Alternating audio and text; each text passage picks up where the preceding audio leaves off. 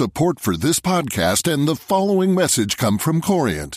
Corient provides wealth management services centered around you. As one of the largest integrated fee-only registered investment advisors in the U.S., Corient has experienced teams who can craft custom solutions designed to help you reach your financial goals, no matter how complex.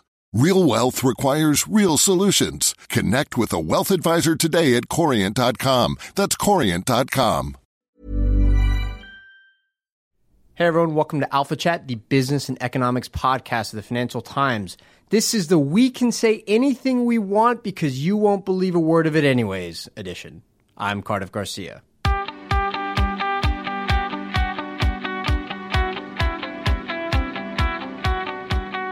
On the show today, I speak with Joe Weisenthal, editor of Bloomberg Markets and the writer of a fascinating article explaining how the language of Donald Trump and the proliferation of fake news actually fit into a broader, longer-term trend.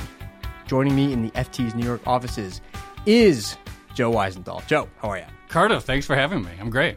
So you now are the anchor of a TV show and you edit a proper site online, but I still like referring to you as an ex-blogger. I feel like that mentality, that blogging mentality still informs everything you do. I couldn't agree more. I feel like I'm always a blogger. In fact, I really aspire to one day get back into just pure blogging. One day, just like josephweisenthal.com, just sitting there writing 12 posts a day on whatever is in the news. You won't be an erstwhile blogger anymore. You'll just be a blogger who does a bunch of other things, too. Because, like, to me, like, when we started out in blogging years ago, there was this certain, triumphalist view. It's like, this is the future of all media. This is the correct form. And then, of course, it got subsumed in various ways. You still blog, but I don't really. Yes. But I still actually believe that ultimately, the blog is the ultimate sort of form of media, and I want to get back there one day. Yeah, I bring it up for a specific reason, too, which is that when you spend a lot of time blogging, you also spend a lot of time thinking about different ways of communicating. And when we first started out, we had to think about how that medium would evolve away from the traditional forms of media. And this is what your recent piece is about, right? So here's the title of the piece: Donald Trump, the first president of our post-literate age, all right? And the piece opens up with a summary of why journalists and other people also are so worried about fake news and about how quickly it spreads throughout social media. And you start quite bravely, I think, with a quote from Marshall McLuhan. The medium is the message. Tell us about the trend and the importance of McLuhan. Well, I do think it's really interesting that out of nowhere, it seems like in the last, really just since the election or the week before the election, there's just been this surge in interest about fake stories. And I don't think anyone quite knows what that means, fake news. Some of it is just pure fabrication, something that looks by all appearances like a news article saying something happened that just didn't happen. And then some is sort of more conspiratorially minded stuff. Some is probably real news that is just sort of slanted in such an extreme way that people don't consider it to be valid. But the overall angst is just this idea that in sort of the world of social media and, sort of the successors to blogs, that sort of anyone can make a site and anyone can say anything they want and anyone can distribute it for free on Facebook, and that it looks like something that is legitimate. And this is understandably, I would say, a major source of concern for legitimate journalists. It is. And then you transition after the paragraph about Marshall McLuhan into the work of one of his acolytes. Tell us about him and the importance of his most important book. So first of all, McLuhan, so I tried reading one of his books.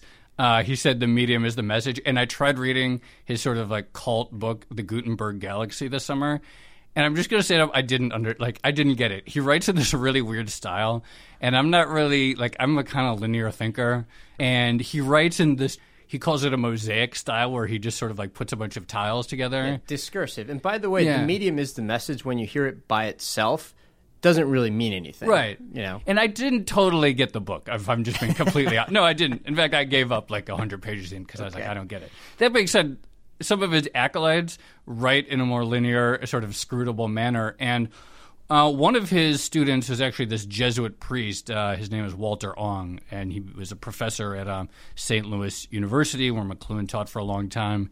And he wrote this amazing book called Orality and Literacy, Technologizing the World. And the basic gist is that when mankind invented the written word, it was not merely as an extension of spoken word, that it actually fundamentally changed human thought. And the easiest way to conceive of why the written word would have the impact of changing thought and fundamentally different is that in the oral world, or what Ong called the world of primary orality, there's no way to look anything up. There's no text to reference. There's no database of what societal knowledge is. And that places very specific demands on communication. So communication has to be memorable, because if it's not memorized, then if knowledge isn't memorized, nothing is stored. Nothing this is stored. Conversation that you and I are having, like it's just back gone. then, nobody would hear Right. it. You and I wouldn't remember it except based on what was actually impressionable. Right, and so there's a high pressure on the communicator to make something impressionable, and you think about what that means. So communicating in rhyme, for example. So think of like the lessons contained in the ancient epic oral poems. The Odyssey is one. It's poetry, and it's poetry for a reason, because poetry is more memorable. In fact, I think scholars think that the Odyssey was probably sung. Songs are more memorable than poems. It's very easy to recall song lyrics, even if they're the same length as poems oftentimes. Repetition is another technique that would be, if we were having this conversation, I would just keep repeating the same thing over and over again, hammer it into you, stuff like that. And in reading the book, it occurred to me that there are a lot of sort of similar demands with the age of social media, that the way we communicate online, some of how we're pressured to communicate, creates some similar effects. It's, complicated ideas that you sort of have to go and pore back over. That's not how you tweet, or those aren't the tweets or Facebook posts that go viral. What goes viral is a simple, clear message. Sometimes a hashtag can be incredibly powerful for making an idea spread. And so I feel like often our current age of media, in a way, feels like and has some of the same sort of pressures as the age of primary orality. Right. I want to quote Evan Spiegel here. You included this quote in the story. He says, "People wonder why their daughter is taking 10,000 photos a day. What they don't realize is that she isn't preserving images, she's talking." When I read that quote in the Wall Street Journal this summer about Snapchat and what the old people don't get about Snapchat, I thought it just nailed it, because I didn't get it. I still don't really. I occasionally use Snapchat, but I don't really feel natural on it. But if you think about it as talking, it makes a lot of sense. No one, I might say, why take all these photos and you're not even saving them? To which a younger person than me would say, well, why do you talk on the phone without recording your conversation? Which is, oh yeah, totally. That seems bizarre. Thinking about it that way, we talk all the time. Why do you link to something in 140 characters right. if you're not planning to go back and read the whole thing? Right, exactly. It's the interaction and the expression rather than some preservation of the end thing itself. And I think that quote really drives home that what we call social media is this sort of broad world of posting things and commenting on things is not really the same as sort of the literate mindset where you sort of think about reading some authoritative document, but more like the oral world. And he said exactly, the person using Snapchat isn't taking photos, they're talking. Right. You cite 3 different examples of the ways in which speech can differ in this oral world versus the written world. I want to go through each one of these now. Here's a quote from your piece. You write, "In the oral world, thoughts and expressions were, in Ong's words, aggregative, not analytic. Sounds like it helps if the language is visual, if the language is descriptive, and if the language is very simple." Well, one of the famous descriptions in the Odyssey, the wine dark sea, Homer's description of the water, and it's used 18 times in the book. So why do you keep hammering that phrase? And it's sort of it makes it memorable. It conveys this image, association of permanence with the thing itself. It's sort of this packet of information that sort of comes together and savable. And, we had this election, and we had a candidate who also spoke very empathetically. Obviously, Lyin' Ted, Little Marco, the Phelan New York Times, Crooked Hillary. Yeah, who is also, it's sort of weird to think of Trump as sort of the Homerian poet of this election, but I think these things really stuck. I mean, at the beginning, like Trump calling Marco Rubio Little Marco kind of seemed, sort of funny. But then think about like how well that whole Crooked Hillary line essentially defined the entire election. And it really is the same idea. It's just so simple. It's so memorable. It's so instantly shareable. You saw like Trump's acolytes use Crooked Hillary in their own tweets. And it has the effect of, in a very small amount of space, really sort of conveying and packing in a lot of information. Right. And in Trump's speech, you also included the next two examples. Actually, one is redundancy. You repeat something over and over and over again. Right. And in the analytical world, if you were to see that on the page, it would look kind of ridiculous. Why does this person keep repeating himself? I can just read it, okay? And I read it the one time and that's it. I can go back to it. I can see it.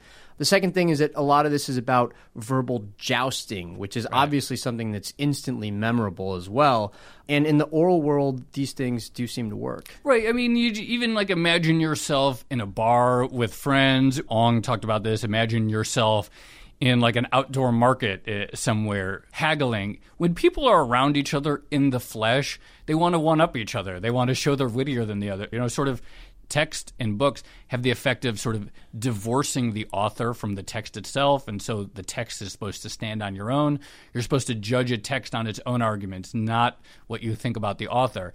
In the flesh world, in the life world, and which is what all communication was back in the primary oral world, it was all one-to-one, and everyone wants to one-up each other and joust and show they're the wittier one and the funnier one and maybe put someone else down.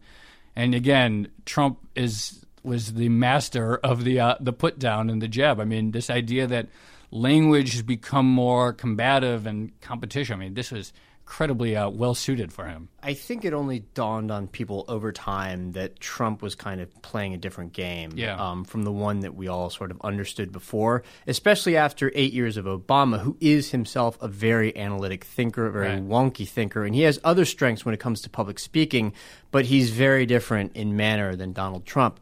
But I want to give you an example where it seems like a lot of people either have forgotten that lesson already or didn't learn it in the first place. There was an article in New York Mag yesterday by Jonathan Chait essentially mocking Mike Pence, who is Trump's vice presidential pick, because Pence has 12 times used the phrase Donald Trump's broad-shouldered foreign policy. I hadn't even thought about like his own epithetical characterization of Trump. I think he might have been learning it from Trump, who obviously is more practiced at this. But if you think about it, if you see somebody use broad-shouldered again and again, and you see it listed the way it is in that article, it looks kind of ridiculous. Like he keeps saying this, just because you say it doesn't mean it's so. And yet that's not how people process information in the world that you're describing, the oral world, because broad-shouldered is a visual image. It is something that's unexpected. You wouldn't normally expect people to be talking about something geeky like foreign policy in terms of how broad your shoulders are. And yet it kind of is memorable. Like it sticks out a bit. On Twitter throughout the campaign season, numerous times journalists would share snippets of Donald Trump's speeches. And they did often look completely ridiculous. But it's silly. I mean, he wasn't writing policy papers. It was talking. And so if you're reading talking and you're judging talking based on how it reads, of course it's going to look absurd, but that wasn't what Donald Trump was doing. And people at his rallies, including many people who did not like Donald Trump, say watching on TV, thought that his speeches were quite magnetic. And one of my favorite examples, and I use it in the column, was he was talking about leadership. I think his quote was like, I'm a leader. I've always been a leader. What I do is lead. You tell people what to do, and that's leadership. Something like that. So he said like the word lead or some variant of it like 5 times in 5 sentences. I mean, it reads ridiculous, but then it works, and he just like hammered it home. And in the oral world, that's what you got to do. Let me tell you about something I've been struggling with, and it's going to sound tangential at first, but trust me, it relates to what you're writing about here. After the election, I suspect that I and a lot of other journalists were struggling to reconcile 2 different worlds in their heads, right? And here's what I mean. In one world, facts and reason and accumulated knowledge and wisdom all matter. In other words, Enlightenment values, right? Right. And these, in some ways, are the assumptions on which we base our entire profession. But actually, if you think about it, those are also assumptions that matter for anybody who traffics a lot in information. So almost all white-collar work, but especially information that exists only in the digital realm or in your head, right? That's one world where these values matter, right? In another world, tens of millions of people vote for a candidate who ran a campaign for the presidency entirely as id, right? Yeah. Entirely based on an identity play, an identity appeal. And that, I think, can be confounding because we want to believe that we live in the first world, but it actually might be the case that we live in the second world where the only things that matter are either perceived truths or appeals to a kind of emotional truth that itself is divorced from substantive factual truth. And we're all kind of struggling to see whether or not we were wrong about the world we live in or whether or not we have to completely reassess how to reconcile those two worlds. No, I think this is spot on, and I think this gets to some of the really deep angst about, so going back to the fake news, because a lot of it, the conversation is like, oh, what should Facebook do about fake news? And should they have some sort of warning and stuff like that? But the deeper question is like not really a technical question. There's no sort of like clear technological answer, which is that these sort of, as you put it, the identity play, the id is what moves a lot of people, and there's no fact checking. You can't fact check it. You go back and you say Hillary Clinton is a crook. You say Donald Trump says that, or crooked Hillary. And you see the sort of fact checkers of the world is like, well, actually, she wasn't really involved in this decision to grant this thing, and she wasn't. And it's like, that's not really, it's a meme. It's like, how do you fact check a meme?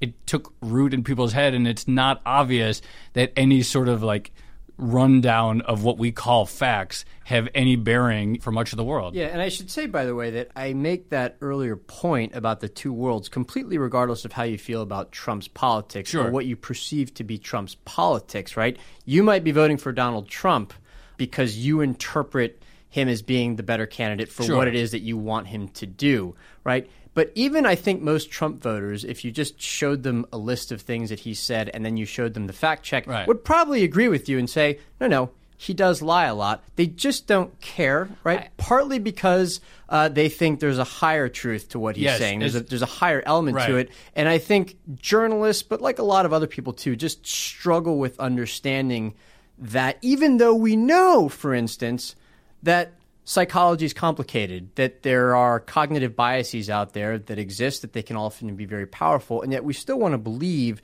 that ultimately the big decisions we make, and voting for president is a pretty big one, are grounded in some kind of reality, or at least progress towards reality. No, I think you're right. I think the view of Trump is that even when he lies, he's speaking to a deeper truth. The things we all know to be true. The sort of, there was this sort of like, there was a debate on the right. Is like, is Trump really a conservative? And I think that you could certainly answer the question yes.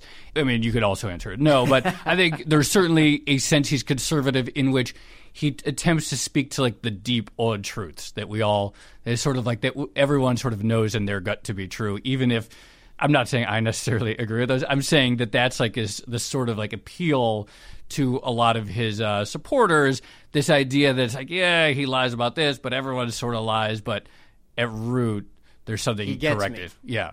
In some sense, right. Let me ask you this. He tells it like it is. Right. Let me ask you this. A campaign is about just getting the vote. It's just about convincing somebody to pull the lever for you. Metaphorically, I guess we don't really use levers that much anymore. We used to in New York. Those were more fun. Right, they were. But it's just about persuading somebody to vote for you.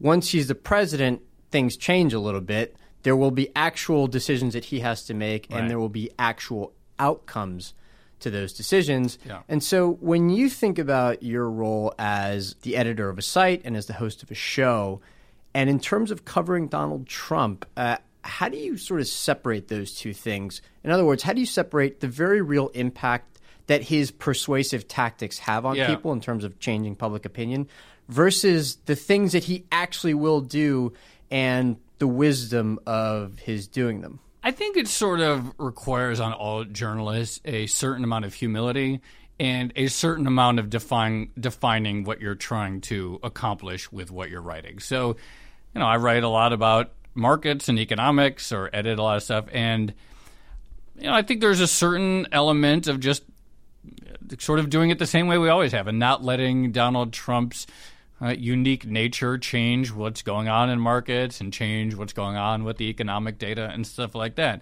I also think there is certainly a role for people to really scrutinize the effect of his language, the effect of his tactics, how he tweets, how he gets around media by using his social media. Tangled conflicts of interest, things of that nature. Yeah, so I think that the answer, and obviously people are going to be wrestling with this a lot because everything else aside, he's clearly going to use tactics for communication that other presidents haven't used, such as getting around the media, using social media and stuff like that. I think the answer is to just sort of be humble, by which I mean sort of focus on one thing. Whatever it is that you're paying attention to the best of your ability, sort of report it as true. And if it's economic data and how Trump's policies affect that, then just focus on that. And if it's what the stock market and bond market do in regards to Trump's policies, do that. And if it's about how the perception of the economy changes, because that's certainly a story, the fact that we've had this huge recovery, but a lot of people don't believe it, and they think the economy is really bad, or they think that it's all part-time jobs, whatever. And I think that also is an interesting story. I am curious, in the next 4 years, there's probably a pretty good chance we'll have some sort of recession just because it's been a long time since we've had one, whether Trump can sort of convince people we're not in a recession in the same way that Obama couldn't really convince people that we ever got out of the recession. People never really felt the economy was bouncing back. Whether Trump will be able to accomplish the opposite when the downturn inevitably hits. Something worth thinking about here, too, is that people might have voted for Trump because they believed some of his promises. If things go badly, and to use an exaggerated example, if you're out of a job and you're starving, it's going to be a lot harder for him to convince you that he's a swell guy. On the other hand, he's also quite a master of distraction, right? He might redirect that frustration, or scapegoating. He might redirect that frustration towards something else. And I'm actually quite worried about what that something else would be. Yeah, I mean, we don't need to get too eco in this conversation, but I do think that the potential for a hyper-politicization of the Fed is a huge potential story in the next few years. If, say, the perception is that the Fed didn't hike rates for the most part during all these Obama years and then begins a more normal-looking hiking cycle as soon as a Republican comes to office, just because that's where they are and what the data is telling them, I think there's some potential for real big blow-ups. I think the first time he tweets about a Fed decision could be a very interesting moment in the market. So. Let me switch to an article written by Dan Dresner, a former guest on this show, professor of international relations. Dresner wrote a piece in which he said that technocrats, like wonky, meritocratic technocrats, essentially face a Sophie's choice for the next 4 years. On the one hand, they love their country, so they want a Donald Trump presidency to be a prosperous one, to be a peaceful one, to be one that works out great for everybody, or as much as possible, right? On the other hand, they also very much believe in the value of expertise. They believe in the value of a professional meritocracy. And Trump has hired some talented people, but oftentimes they are talented not at the thing in which they're supposed to specialize in. So he has named Nikki Haley, former governor of South Carolina, to be his next ambassador to the UN, even though she has no diplomatic experience. She just named Ben Carson, former neurosurgeon, talented guy, to be his next head of housing and urban development, also an area in which he has no expertise. And so the dilemma that technocrats have now is that if Donald Trump turns out to be a successful president, then it turns out that, again, one of their fundamental assumptions all along was wrong. In other words, the value of what they do was severely exaggerated at best, and possibly worthless at worst, right? Yeah. And then on the other hand, if he is a bad president, right, because all of these non-experts failed at what they do, then it sucks for everybody else, and presumably they don't want that either. Well, my view on these kind of questions is what's the worst could happen? Well, we could get into a nuclear war, right? Like if things got really bad, we could have, the end of civilization. So we should avoid that. It's sort of how fairly non-controversial opinion there. I know it's right. That's sort of like my starting point. And so if we think that there's some risk, and I think Dan Drezner and some other wonk types think things could go really bad under Donald Trump, like war and terrible things could happen domestically and internationally, we should just try to live to see another day. And so I would be of the view that you want the president, you want the country to be prosperous and peaceful, and because then you get to the next day. And to me, I think ultimately that's sort of the easiest way to think about it. Right. And it'd be nice to for the wonks and technocrats, it would be nice that obviously they do believe in the value of expertise, and you don't want that invalidated. But still, I would rather we could fight about that in 5 years or 9 years, or we have plenty of time to relitigate that debate, right. But we won't have that if we have nuclear war. So that's kind of how I would see it. It's also the case that there's no such thing as a presidency with an unmixed record, right. And also, I don't know that it's a problem for the next 4 years. We could look back in 10 years and see where the flaws were, even if things look great. I'll give you one quick example, and we will again stray onto the economics turf again, which I don't think you and I can help ourselves when it comes to that. But let's say that Trump gets some version of his fiscal package passed next year, right? So you get both infrastructure spending and you get a tax-cutting fiscal agenda also passed. All this stuff agreed with the congressional Republicans. Somehow they get around the filibuster or whatever other roadblocks the Democrats put up. You might get impressive growth for a few years, right? You might get really impressive growth, and everybody will say, well, look at this. Everything's working out fantastically well. But here's something to think about. When you make the tax code more regressive, and I say that not as a judgment value. I say that just in descriptive terms. It's more regressive, right? You're not just boosting growth for a little while if it does work, right? You're also making the people who depended on a progressive tax code more vulnerable in the next downturn, which may not start for a few years. Because a progressive tax code is also, in a way, a kind of automatic stabilizer. Right. Because as incomes fall, of course, you pay a lower tax rate, which is necessary. So making the tax code more regressive might be coincident with strong growth and maybe even with lower income inequality for a few years just because the labor market is tight. Right. But you don't see the mistake of it until 5 or 10 years down the line when you do get the downturn. And to me, that's what alleviates my own sense of worry about what Drezner says, which is that you might not actually know what the problems were until 15 years later. Well, speaking of fiscal stimulus, and this is a little different, which is that you've had sort of more wonky, technocratic, more left-of-center economists have been banging the drum for a long time. Fiscal stimulus. You can't do it all monetary spend, infrastructure, direct transfers to people. And now the unemployment rate's 4.6%, and it's well, do we really need all this fiscal stimulus? And maybe now is not the time to do it. I kind of think that's a mistake. I kind of think that the people who have been calling for fiscal stimulus shouldn't let up, even if we're at a better point in the cycle, in part because even if it's not the ideal time for it, there's still a lot of private sector debt, so just the government spending more money to alleviate private sector debt might be just sort of like a good long-term thing.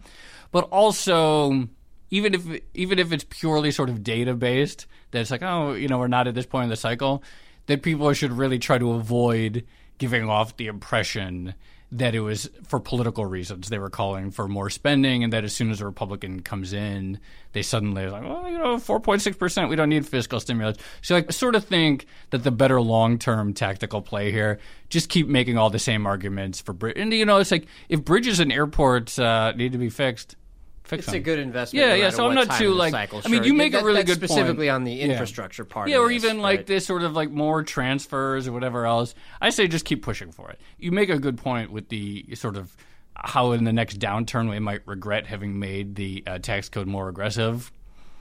If I were drawing up my dream fiscal stimulus, it probably wouldn't have aggressive tax cuts for the rich or anyone. Tax rates. But what are you going to do? Vote against it. Right. Yeah, that's a good point. point. I think if it's part of a whole package of fiscal stimulus, I say let's do it. Yeah, but what the part of your answer that I liked was the idea that these guys should avoid even the appearance of changing their minds just because of a partisan shift, because it reminds me of how opinions have changed on free trade. Yeah. Right? Where now Republicans are against it and Democrats are for it. And it's kind of like a battle of your own confirmation biases and who's going to win. Well, it's like your preferred candidate versus your pre-existing views. It seems like the candidate wins. Well, as journalists, we have the luxury believing in things that aren't related to party. And so, now, I'm not saying journalists necessarily, we necessarily take a side, though I generally do think that I have been a fan of more fiscal stimulus over the years, and I've written about why that it probably makes sense. So I kind of think that it just sort of makes sense not to do a 180 now that there's a new president. Okay. Like, that would be a bad idea. One final topic related to Trump and language. Yeah.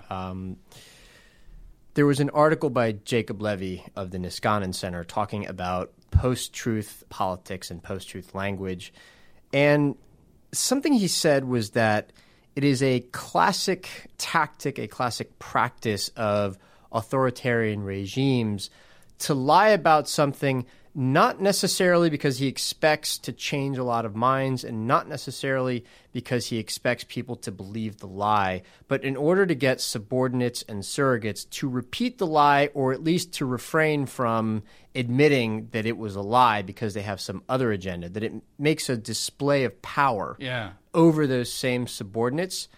And it brought to mind Trump's recent point that there were a lot of illegal voters in California. That's complete nonsense. He almost certainly knows that there were complete nonsense, that he lost the popular vote because, in fact, more people voted for Hillary Clinton. But he put it out there anyway, and I and a lot of other people were infuriated, for instance, that Paul Ryan couldn't just come out and say that was nonsense. Instead, he said something more akin to, I don't care about that. I'm focused on the other parts of my agenda. But it fits into this idea that it was a power play. But here's where it gets a little bit confusing for me, right? With Trump, because so much of it is a show like this, right? It is a display. It is an attempt at persuasion. A lot of these attempts share in common some of the traditional tactics, some of the extreme tactics of language and of persuasion that you do see in authoritarian regimes historically. And it's really hard to know, because Trump is such an unpredictable and such an unexpected and peculiar figure, frankly. It's hard to know whether or not he's starting us down that path towards something more aggressive, or if it's just something that he deploys now and again to get his wishes. Because, more concretely, he has, for instance, threatened to prosecute Hillary Clinton, though he now seems to be backing away from that. He has threatened to, quote, open up the libel laws for journalists, right? He's now threatening or at least attacking verbally individual companies on Twitter. I don't know where it leads, but I'm worried about it, and I'm curious to know what you think about all this. I think what you say is really sort of the key thing. Trump is a really unusual politician, just sort of objectively. And I think part of the fascination with Trump and why the media devoted so much time and gave him so much airtime and basically made the entire last 2 years or last year and a half the Trump show on TV was because there is this question that's out there, which is that, is he the most brilliant politician we've seen in years who's just sort of like hacked the entire system, understand, you know, the whole three-dimensional chess thing that people talk about, like just totally gets it on another level?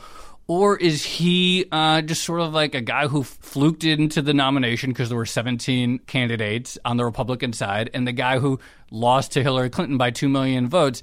And the analogy that I use to think about this is poker, because within any given discrete unit of poker, whether it's a single hand, a single night with your friends, or even like a World Series of poker, you can't look at the situation from the outside and say, oh, this guy's a good poker player, because you can just have like a fluke. And in fact, poker played at its very highest levels often resembles poker played at its very worst levels. You have some guy who's like sort of seems to be bluffing like crazy, complete maniac, can often look like the person who has sat down at the poker table for the very first time ever.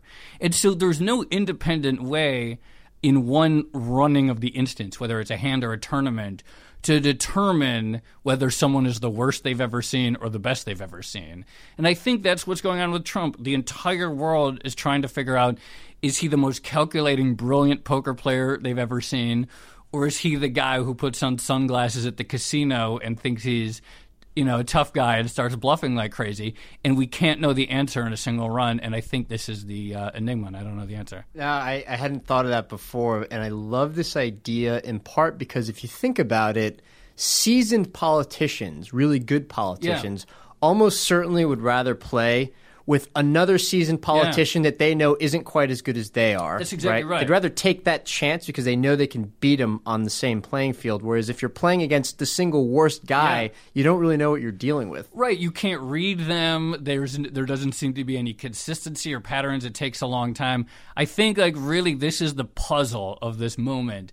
That are we dealing with the most brilliant politician or the worst politician? And I don't think, even with his victory, the question has been answered.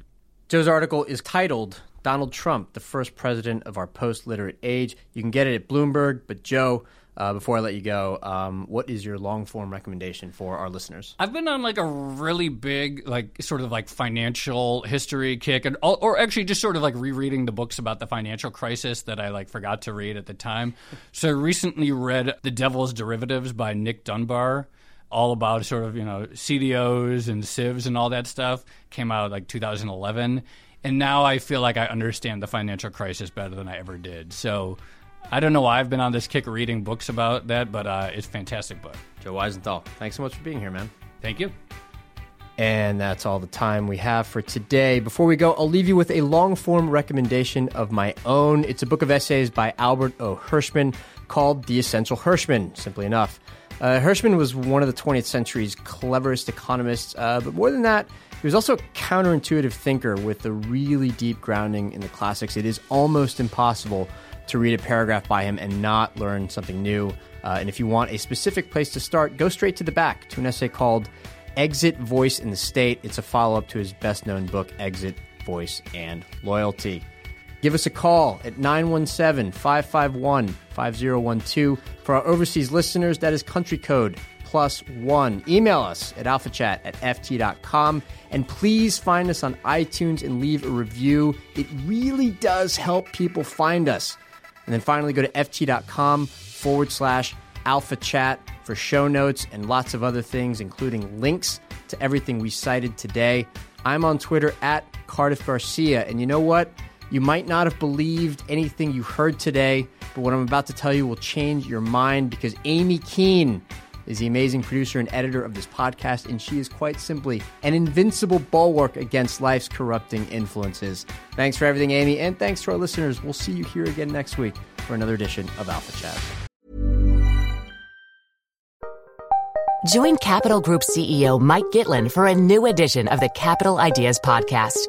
In unscripted conversations with investment professionals, you'll hear real stories about successes and lessons learned, informed by decades of investment experience. It's your look inside one of the world's largest asset managers. New episodes are available monthly. Subscribe wherever you get your podcasts.